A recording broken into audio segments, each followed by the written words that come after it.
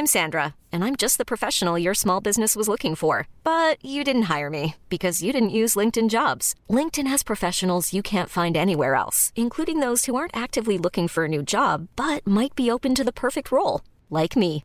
In a given month, over 70% of LinkedIn users don't visit other leading job sites. So if you're not looking on LinkedIn, you'll miss out on great candidates like Sandra. Start hiring professionals like a professional. Post your free job on linkedin.com/achieve today. Planning for your next trip? Elevate your travel style with Quince. Quince has all the jet-setting essentials you'll want for your next getaway, like European linen, premium luggage options, buttery soft Italian leather bags, and so much more. And it's all priced at 50 to 80% less than similar brands. Plus, Quince only works with factories that use safe and ethical manufacturing practices. Pack your bags with high-quality essentials you'll be wearing for vacations to come with Quince. Go to quince.com/trip for free shipping and 365-day returns.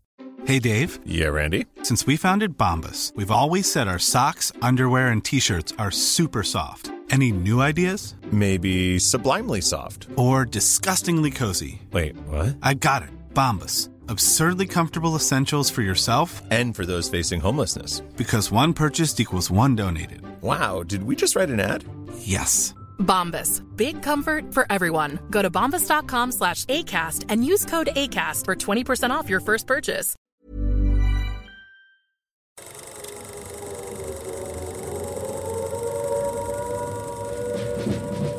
Welcome to the Fighting on Film podcast, the podcast all about classic and obscure war movies. From the Normandy landings to the days of chivalry and swords, if it's been captured on film, we're going to try and cover it. I'm Robbie of RM Military History. I'm Matthew Moss of Historical Firearms and the Armourer's Bench.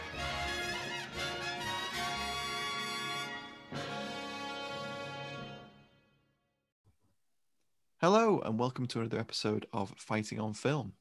This week we have a very special episode and we are going to be looking at Baskeyfield VC.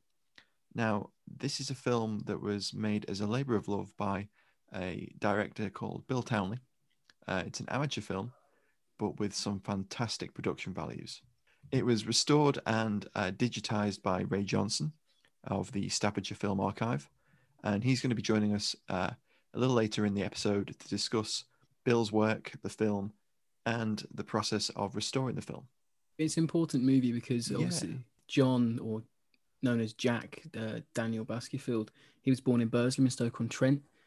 He's the only recipient of the VC from Stoke during the Second World War. Yeah, it's a really important movie, and it's a story that, you know, as you'll learn later in the interview, that is important to the people of Stoke. I used to live in Stoke when I was at university, and I actually walked past Baskeyfield's statue in Festival Heights retail park there, and I went past it nearly every morning. So it's nice to know there was a film about him made. We don't think there's been not a podcast about this movie, so we really are pleased we can bring it to you today. Yeah, I was very excited to stumble across the film. Yeah. It was when we were looking at, way back when we started the podcast, when we were looking at Theirs is the Glory, and we were looking for any sort of film about Arnhem and Market Garden. Yeah. And I just sort of stumbled across the Staffordshire Film Archives page for the film. And I immediately ordered a copy of the DVD. And I was like, Rob, I found this incredible film. I got a message from Matt like late one night. He's like, you need to see this trailer. You need to see this clip I found. And I was like, what the hell's that from? Is that like a rush from A Bridge Too Far or something? He's like, oh, no. It's this, it's this amateur Arnhem film. I've never heard of it. We need to get a copy. And it's an incredible sort of like feat of filmmaking. Mm.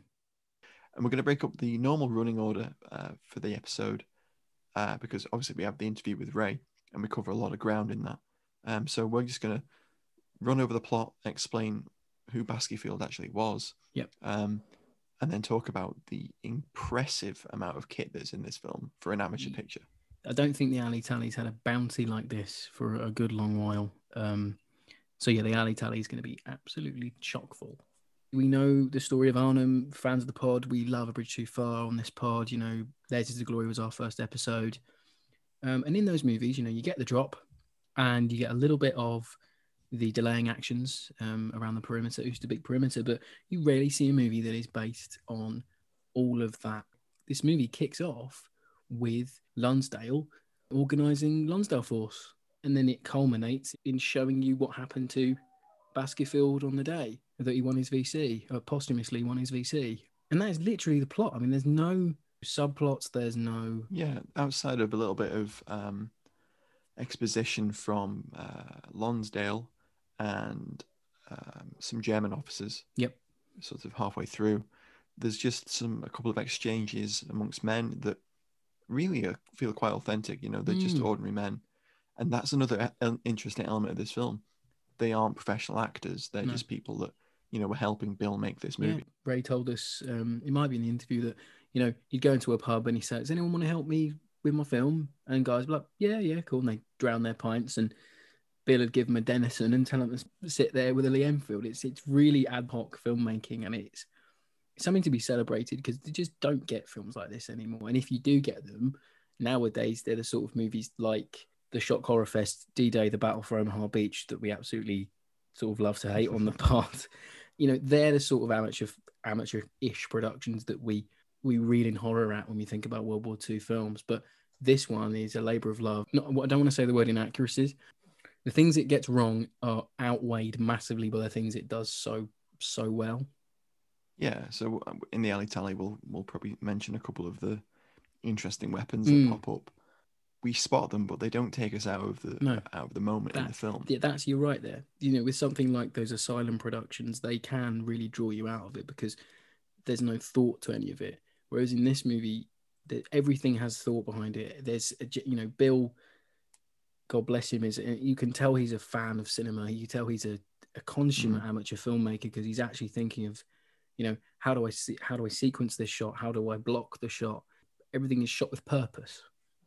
Yeah, well, Ray's been kind enough to share with us, which we'll also share as well, some of the, you know, notes that he'd scanned that Bill had made during production, and it's detailed sort of layouts for various shots and sequences, storyboards and storyboarding, you know, sketches, and really interesting stuff. And interestingly enough, from that, the film was going to be called Lonsdale Force, which I think is really interesting. It's still a film I would love to see made. It sounds like an absolute gimme for a big budget production. I think without further ado, we'll go into the alley tally.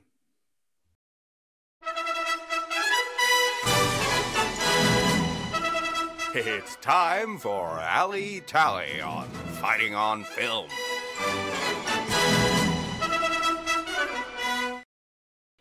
So, Matt, we've got quite a bit to get through on this one. Oh man, there's so much in this.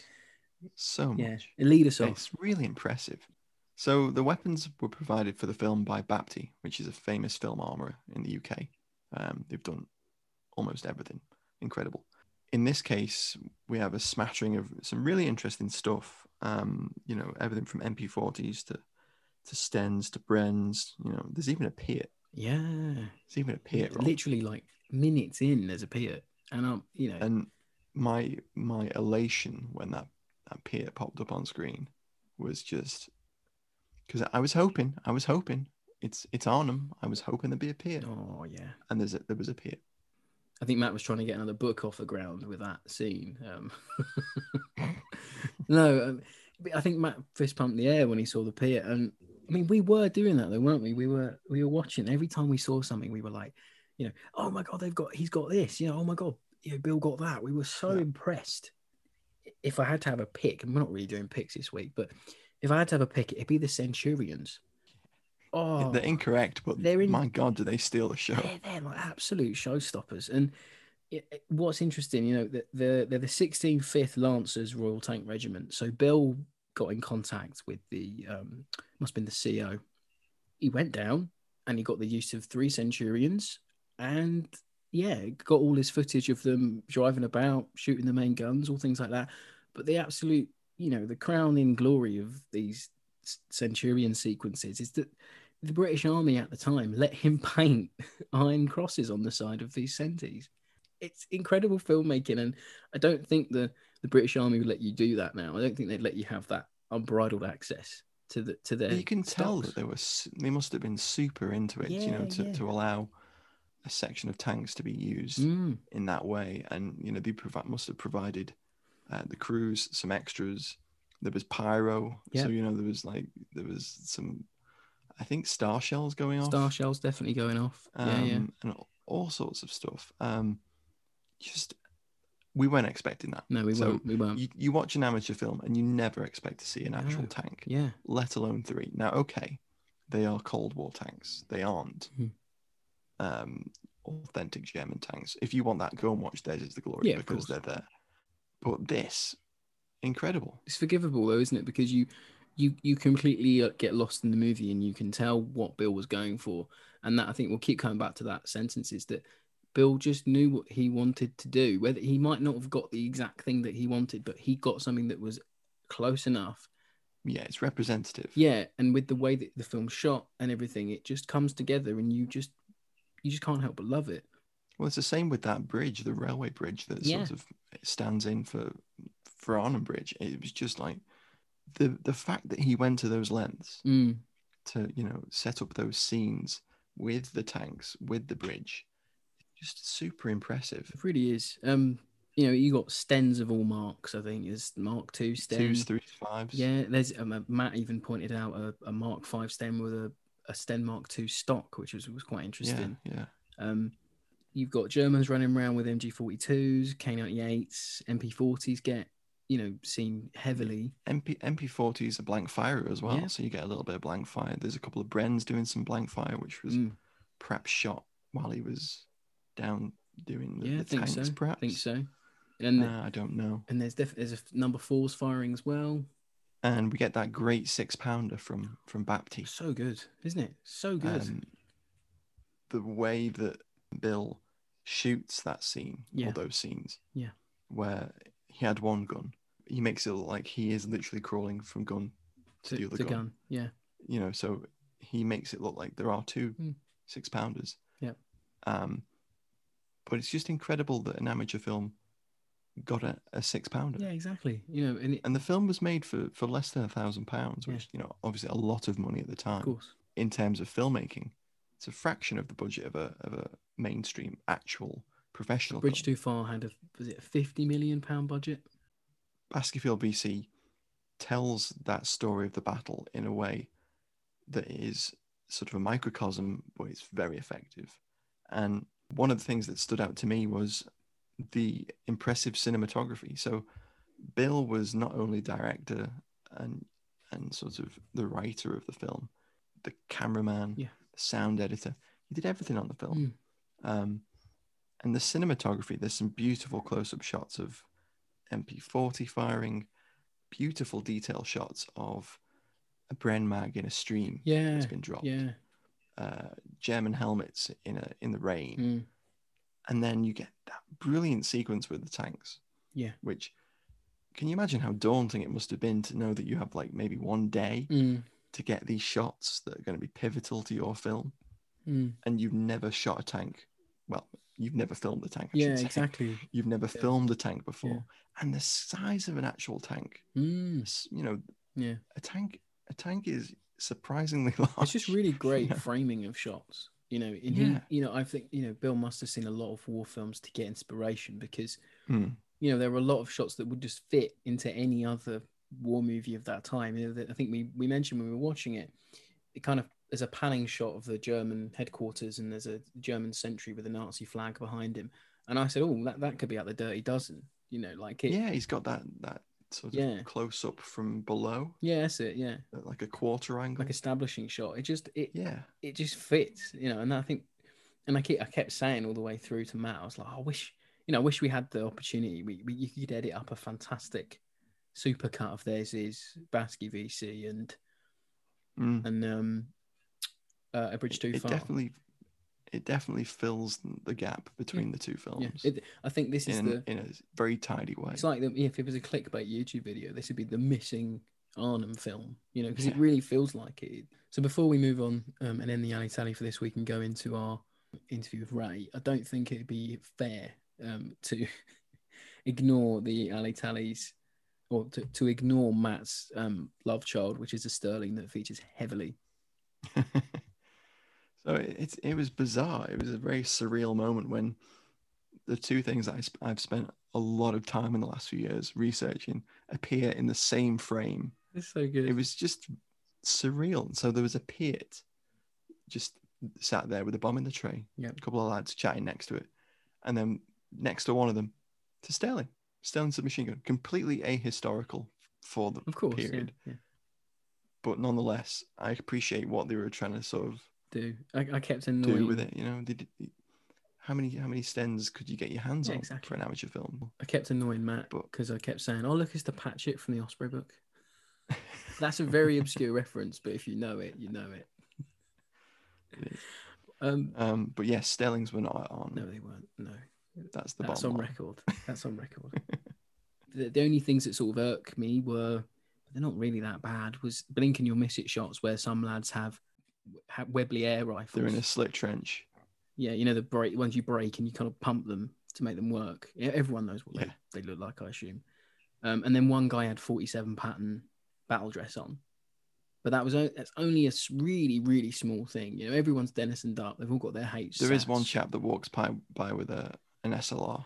Yeah, self-loading rifle. Yeah, that's a definite blink and you'll miss. Right at the end, there's some scenes where you wonder, like, you could have cut that out, but anyone that isn't us watching it would have gone, that's completely legit. You know, it looks real, and it's what he had on hand, so it's forgivable. Yeah, and I think making a movie like this is you're making it for people who are going to appreciate the subject matter. So, and in the end, it's the story that matters the most. It's the story of what he did. So, if you don't mind, Matt, before we go into the interview this week, I'd like to read Baskeyfield's citation in full. Yeah, definitely, great idea. On the 20th of September 1944, during the Battle of Arnhem, Lance Sergeant Baskeyfield was the NCO in charge of a 6-pounder anti-tank gun at Oosterbeek. The enemy developed a major attack on this sector with infantry, tanks, and self-propelled guns, with the obvious intent to break into and overrun the battalion position. During the early stage of the action, the crew commanded by this NCO was responsible for the destruction of 2 Tiger tanks and at least 1 self-propelled gun. Thanks to the coolness and daring of this NCO, who, with a complete disregard for his own safety, allowed each tank to come well within 100 yards of his gun before opening fire. In the course of this preliminary engagement, Lance Sergeant Baskeyfield was wounded in the leg, and the remainder of his crew were killed or badly wounded. During the brief respite after this engagement, Lance Sergeant Baskeyfield refused to be carried to the regimental aid post and spent his time attending to his gun and shouting encouragement to his comrades in the neighbouring trenches. The enemy renewed the attack with even greater ferocity than before. Under cover of intense mortar and shell fire, manning his gun quite alone, Lance Sergeant Baskeyfield continued to fire round after round at the enemy until his gun was put out of action. By this time, his activity was the main factor in keeping the enemy tanks at bay. The fact that surviving men in his vicinity were held together and kept in action was undoubtedly due to his magnificent example and outstanding courage. Time after time, enemy attacks were launched and driven off. Finally, when his gun was knocked out, Lance Sergeant Baskeyfield crawled under intense enemy fire to another 6-pounder gun nearby. With his gun, he engaged an enemy self-propelled gun which was approaching to attack. Another soldier crawled across the open ground to assist him, but was killed almost at once. Lance Sergeant Baskeyfield succeeded in firing 2 rounds at the self-propelled gun, scoring 1 direct hit, which rendered it ineffective. Whilst preparing to fire a 3rd shot, he was killed by a shell from a supporting enemy tank. The superb gallantry of this NCO is beyond praise. During the remaining days at Arnhem, stories of his valour were a constant inspiration to all ranks. He spurned danger, ignored pain, and by his supreme fighting spirit, infected all those who witnessed his conduct with the same aggressiveness and dogged devotion to duty which characterised his actions throughout. I mean, it's incredible, isn't it? Yeah, and it's one of the most impressive VC citations that you can imagine, and that is exactly what Bill's film portrays. If you want to know the plot of the film, that the VC citation is it. Every single beat's hit. I think, now we'll segue into our conversation with Ray.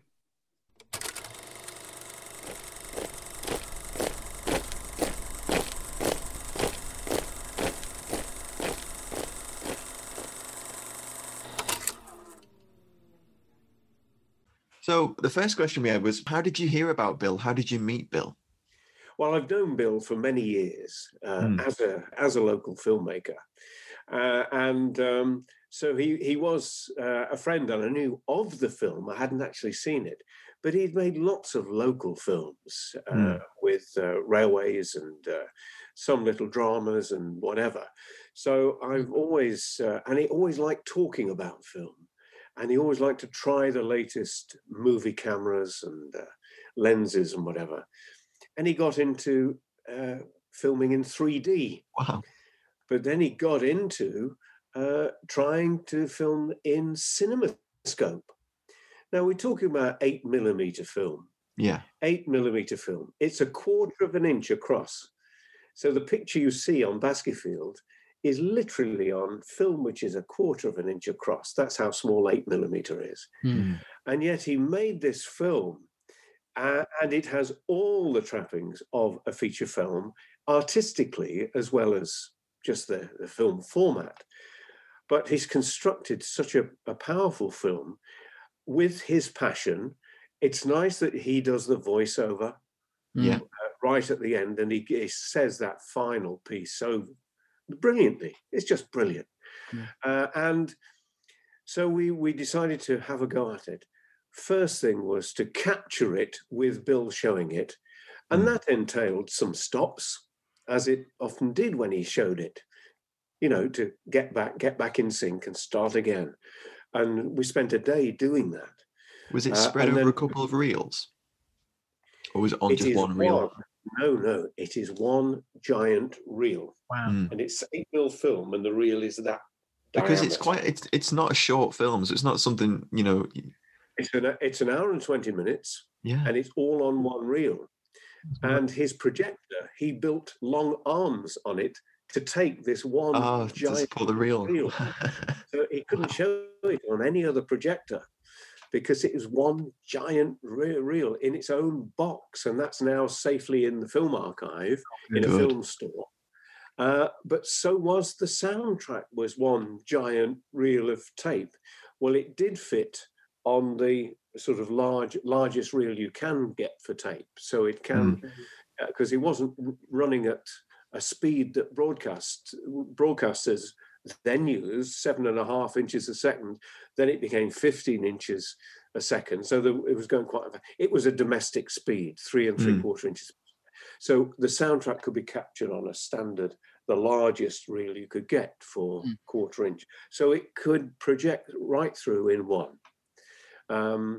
And it was just fascinating to sit. I sat behind where he was operating, so I could see what he was doing. And I put it to him, and we went with it and had a great time doing that. And while I actually took the film down to the film clinic in Soho and left it with them. When did you take the film to be cleaned and restored? I'm looking at the files I've got, like those files, the cuttings I sent you. Yeah. And those scans are dated 2009. That was the 40th anniversary of the film being first shown. Yeah, one of the pieces mentions that, yeah. The film was made in 1967, 1968, 1969. And that was, I think, another great reason for doing it. And we had a premiere showing in the main cinema auditorium in the museum. It packed out, But we've since and then went on to do further and get a proper digitization. The first thing I had to do was his projecting, recording the. I'm Sandra, and I'm just the professional your small business was looking for. But you didn't hire me because you didn't use LinkedIn Jobs. LinkedIn has professionals you can't find anywhere else, including those who aren't actively looking for a new job, but might be open to the perfect role, like me. In a given month, over 70% of LinkedIn users don't visit other leading job sites. So if you're not looking on LinkedIn, you'll miss out on great candidates like Sandra. Start hiring professionals like a professional. Post your free job on linkedin.com/achieve today. Millions of people have lost weight with personalized plans from Noom. Like Evan, who can't stand salads and still lost 50 pounds. Salads generally for most people are the easy button, right?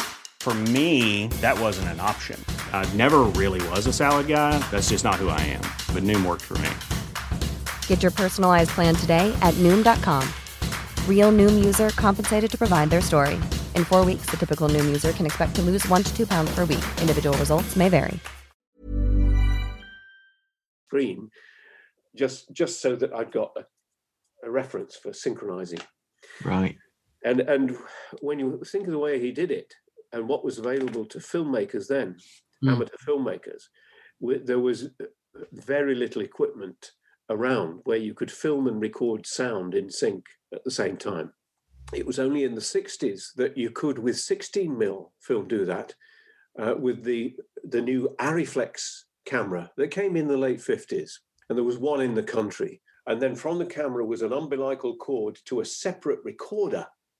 And it recorded and kept a sync by pulses, which didn't come through audibly.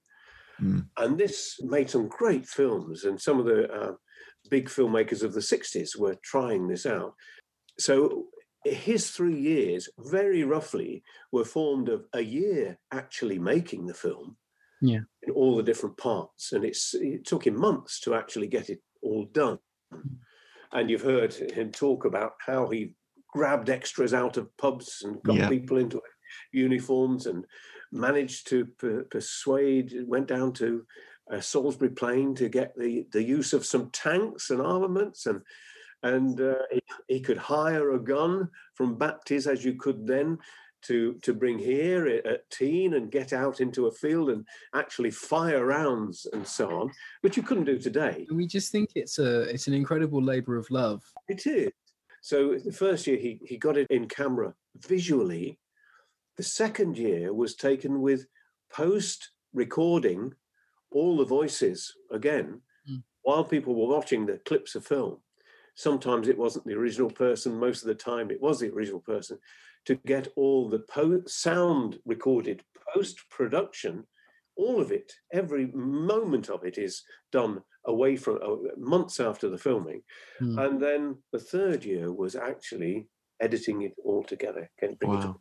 So he was his own Foley artist as well, and he did everything. Foley artist, he did a lot. Wow. And that's the amazing thing. But he could do that by working piecemeal. He was a full-time painter. He had a job as a house painter and whatever.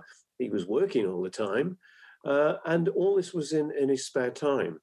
But when we came onto it and it started to come together, the very final stage, I kept him informed, but there's nothing he could do. But at every stage, he got copies of, and some test copies. I even ran a test where I split the screen showing, the first, just the analog recording to get it down, to synchronize with sound, and the final digitization. And suddenly the sun came up, as cinema projectionists used to say, when the picture was going down. They had to wind the carbon in to get the arc up, and the picture would come bright again if they weren't paying attention. And they used to call that, the sun's come up now. And the difference, when it all came shining bright with the digitization. It's interesting that every join in it is in the film. You can see every join if you look for it. I've actually teased out in the final edit a lot of those joins, because it's an overlap of film that disturbs the picture, because you can see an edge go across the picture. And it traps a bit of dirt in it as well with the glue to cement it together. So I did a little bit of cleaning up. And then I spent a long time resynchronizing it. And that's every voice to get it, because he could never perfectly synchronize it in one showing. It was never perfect. But what I could do is actually try and get it as close as possible with the actual speaking, and just edging things up and put a bit of a gap there. So it really followed it. And also all the gunfire explosions could be absolutely spot on. Whereas with the original film, it was very much sort of bang. Bang. There was these moments, It makes you wonder, if he'd been a young man now and had all the technology we have now, what could he have accomplished on an £800 budget that he had? You'd probably come up with something truly phenomenal. If that passion's there, it doesn't matter when you're making something. If the passion's there and you can push for that kind of thing. But making it piecemeal makes it practicable. And that's what he did. He had the patience to do it and stay with it. He did his wonderful storyboards you've seen It was all planned, but it was planned moment by moment, and it was put together moment by moment. But when you look at the landscape of the film and the textures and the profile of the film, it does what real films do. It has the low sections, the quiet sections, the build, the action, the sort of hymn to the peace, the hymn to the fallen kind of moments, the moments where we're looking at rabbits in a wood, and it's the calm before a storm and whatever. And the epitaph at the end, the epilogue, is just so nicely done. And he just easily says it. He's not an actor. And a lot of these people weren't actors. You have to realize that. I noticed that just reading that review from the movie maker again, and I've had a film in the movie maker when I won a best 10.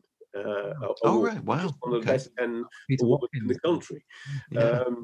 But he picks out the German scene in front of a local house where they're not particularly good actors and it's not particularly well synchronized. But that was it. There's a great power in using non-actors. Yeah. You look at people like Ken Loach, people like using non-actors. Well, what struck us when we first watched it was, we went into it expecting, we'd read some comments about, saying it was a little bit low budget, etc. So we went into it expecting, nothing too great, just a little amateur piece. But we went into it open-minded. Yeah. But we were blown away, really, weren't we, Rob? Yeah, we really were. By just, the level of detail that Bill went to, and you turn a corner and there's a full-sized tank, or there's an actual 6-pounder. Centurion. It's not the kind of thing you expect to see in a film of its time and of its budget. And it seems to be peopled with a lot of tanks. I think, having been very close to it, you can work out he got 3 tanks. Exactly, yeah. 3 tanks look like a battalion. But he had permission to paint on the side of them. And exactly, I couldn't believe that, yeah. And but the sound recording, he got the sounds. I mean, when you have to look for sound effects, if you're filming on location, I had to film some reclamation and there were bulldozers and whatever. There was no way I could take a sound crew. It was a bit precarious, let's say. So I was filming mute. But my best, what sounded best to me for this bulldozer was a recording of a World War I tank, because it was the same tracks, and but he'd got the tanks there, so he managed to get all the real recording of these actual machines, and he had real explosives and whatever. Yeah, it was just. But then it's interesting that then there's a scene where a tank goes past and two of the soldiers duck behind a wall, and you see the turret going. And it's a vehicle, it's a car with a bit of pipe and a fake end of a barrel, which is what you do in movies. Yeah. I watched The Deer Hunter a couple of nights ago, which is a fabulous film, and I saw the first glimpse of the deer they find on the mountain. You could just see its horns. You think, there's a bloke just behind that rock.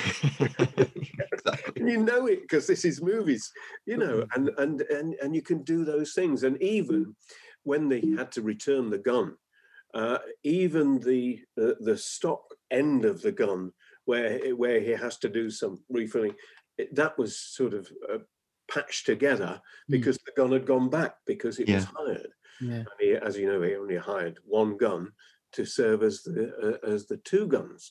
The thing was, it was correct for what it was saying and what it was portraying, and he was gravely wounded. And although you can criticize small things on the acting, you're involved in it. It's suspension of disbelief. You're in it. The fact that he actually stopped tanks, he held up that advance along that particular road towards the bridge. He did do it, and in the end, single-handed.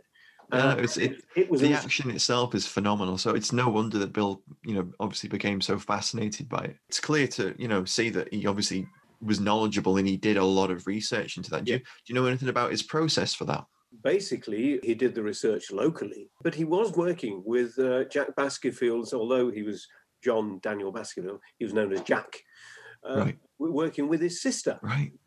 And he got the stories through the family, he involved the family, and they'd got all the paperwork. His skill in finding locations around Stoke-on-Trent and being able to use atmospheric things like smoke in the background to disguise the outline of a factory, that he went to these lengths. Yeah. You know, that amount of detail. It's the attention to detail, I think, that me and Matt were blown away by. You know, we're really big advocates for films being made of these actions because it's an accessible means for people to get into the history. This is unique because it shows Lonsdale Force fighting their delaying actions at Oosterbeek. Yes. And that in itself is remarkable, and I think it's great. Yeah, because we're obviously taken with the spectacle of the parachute drops and all that, which was, you know, overshooting, going to a different location. So it's part of the story, and it's part of the jigsaw puzzle that was Arnhem, you know. But it is a part of the story that the bigger feature films wouldn't engage with. Yeah, they don't. It's a great link between Theirs Is the Glory and A Bridge Too Far, I think. I think it's the perfect link between the two. I think that Theirs Is the Glory, when you see in that these were men that had been there the year before. It was made just a year afterwards, and these were men that had been there before, and they weren't actors. And of course, the South Staffords were involved, and these were our local people involved in it. It touches a lot of people locally, and he is remembered. We have schools named after him. We've got memorials to him. We've got a wonderful statue to him. You must have seen. Yeah. I used to live in Burslem.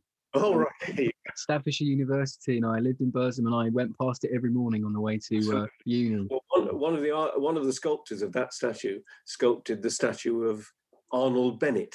Right, yeah. I worked 10 years to get achieved, and I actually sat for. And that statue, the head is Arnold Bennett, the rest of the body is me doing the sitting. Oh, wow. So that was another statue. Wow. Yeah. But Bill did document all the work on making the statue. He documented everything. And that's what was great about him for me, that we've got so much surrounding the film, that supportive filming that Bill did. I've had students from Staffordshire University interviewing him. Go and talk to Bill. You want to go and talk to Bill, and getting wonderful interviews with him. Yeah. And we've been back, obviously, to the locations and talked about. Yeah, that documentary's on the DVD, isn't it? That's right. And gives a real insight into some of the locations. Well, one of them is you see a lot on television. Heath House.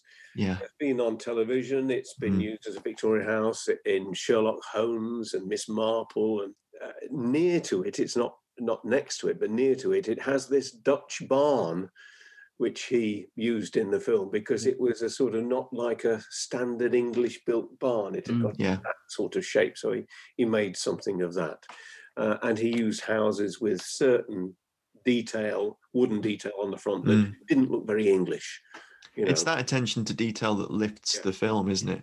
Yeah. You know, and the fact that there's, you know, he found that bridge that looks a little bit like Arnhem Bridge. And he found a bridge which really is only over a local train line, and it's not the size of the Arnhem Bridge because Arnhem is in the lower reaches of the Rhine. It's wide. Yeah, it's wide there. It's not far from the sea by the time it gets to Arnhem. And here we've got something over a local railway line or something. Well, it did carry a railway over a stream. But it has the look of the bridge, and you get the vibe, you get the feel. Yeah, you do. And that was, and he had to clear all the rubbish and the weeds away and do it. But that's show business, you know. It's just all that work just to get these shots, and you can't show the ground in the shots because it's rough territory. The only giveaway is when he brings a jeep across it and it's bouncing around. You know, we believed everything because we were so engrossed in the story, and I think that's the one great thing the film does because it's made with this love and attention to detail that you can forgive little bits and things here and there. You know, we were even saying that wing, that's a Horsa wing, isn't it? That's a bit of a Horsa glider there. And then we listen to the Bill saying, "Oh, I've got on a bus with this massive bit of like plane, and I painted it up to look like a Horsa glider." And we're like, "Wow, who would do that? No one would do that now. They'd CGI it in. It looked, but now it's like, wow, it's just an incredible feat of filmmaking." But I think the fact that he tackled everything himself, it was like he was like a one-man army, doing all this, dragging that wing here and doing that there, and people helping him, and people wanted to help him. And we still see Richard Cresswell, who played Jack Baskeyfield. Yeah, still see him. He's a local businessman, a dealer. He actually also collects vintage lorries, and so if you want to borrow a vintage vehicle, Richard's your man. So he's probably got a bed with Rob. Oh, that'd be beautiful. So, Ray, did Bill ever give you any insight into what made him want to make the film? Because it's clearly a passion project, labor of love. Yes. Is it just local pride? I think it's his local pride, but he thought Jack Baskeyfield was neglected. In the first trailer, the first interview I did with him, which is on a compilation of mine, The Potteries at War, where he's talking about, I wanted to sit back. Nobody talked about Baskeyfield and this. He was forgotten. I had to get it. And the way he talks with great passion. I don't know if that's on an extra on the. Yeah, it is. Yeah. I can get the feel from the discussions you have in the documentary. It comes across. He was Stoke-on-Trent's only VC in World War II. I mean, blimey. I mean, there were several VCs at Arnhem, but he was the only one from Stoke-on-Trent. But it was very personal. It was very personal that Bill could be in contact with the family, get an insight into Jack the person, Jack the man, Jack the lad, because he was a young man, and to go into that and to do all that, it was absolutely amazing. So he's been a one-man tribute in his own right, Bill, to the memory of John Baskeyfield. It's an important effort to tell a story that's important not only to military history but to a town and to important to us, county. It's important to have involved local people who wanted to be involved and are proud to have been involved and talk about it. And it's half a century ago. It's still something in their lives that was worth doing, and it was done well. Oh yeah. What kind of man is Bill? I mean, you know him quite well, but absolutely, it seems he has is great sense of purpose. The heartiest, friendliest man you know. As I say, he's very, very ill at the moment, but he phones me up and says, "I've got some books for you. Call round. I'll give you some books." And so he likes giving me books, film books, and if I've got anything, I'll drop them round to him. I hope you'll pass on our regards to him as well, and yes, tell him that will. We appreciate the film, and we found it absolutely fascinating. It's his master work, and he'll be remembered for it. But I remember him for smaller films and other things. But he will do things for you, and nothing's a problem. And he's a doer and an involver, fulfilled guy that can look back with pride on all the sorts of things he's done. It's just that this film will always be his masterpiece, because that's his master work, and it is a powerful film, and it is a very, very important film. It definitely is. Thanks so much for joining us, Ray. I mean, it's been lovely to get some insight into Bill and the film, and obviously speaking to yourself, it's really brought the film to life for us, and we've got a bit more of an insight into everything that Bill, all the lengths that Bill went to make it. So it's been lovely to have you on. Thank you so much. Yeah, I love him to bits, and he deserves that. I'm so pleased that you're interested in his film, and we're doing this tribute to him. It is a tribute to the film, and it's a tribute to Bill.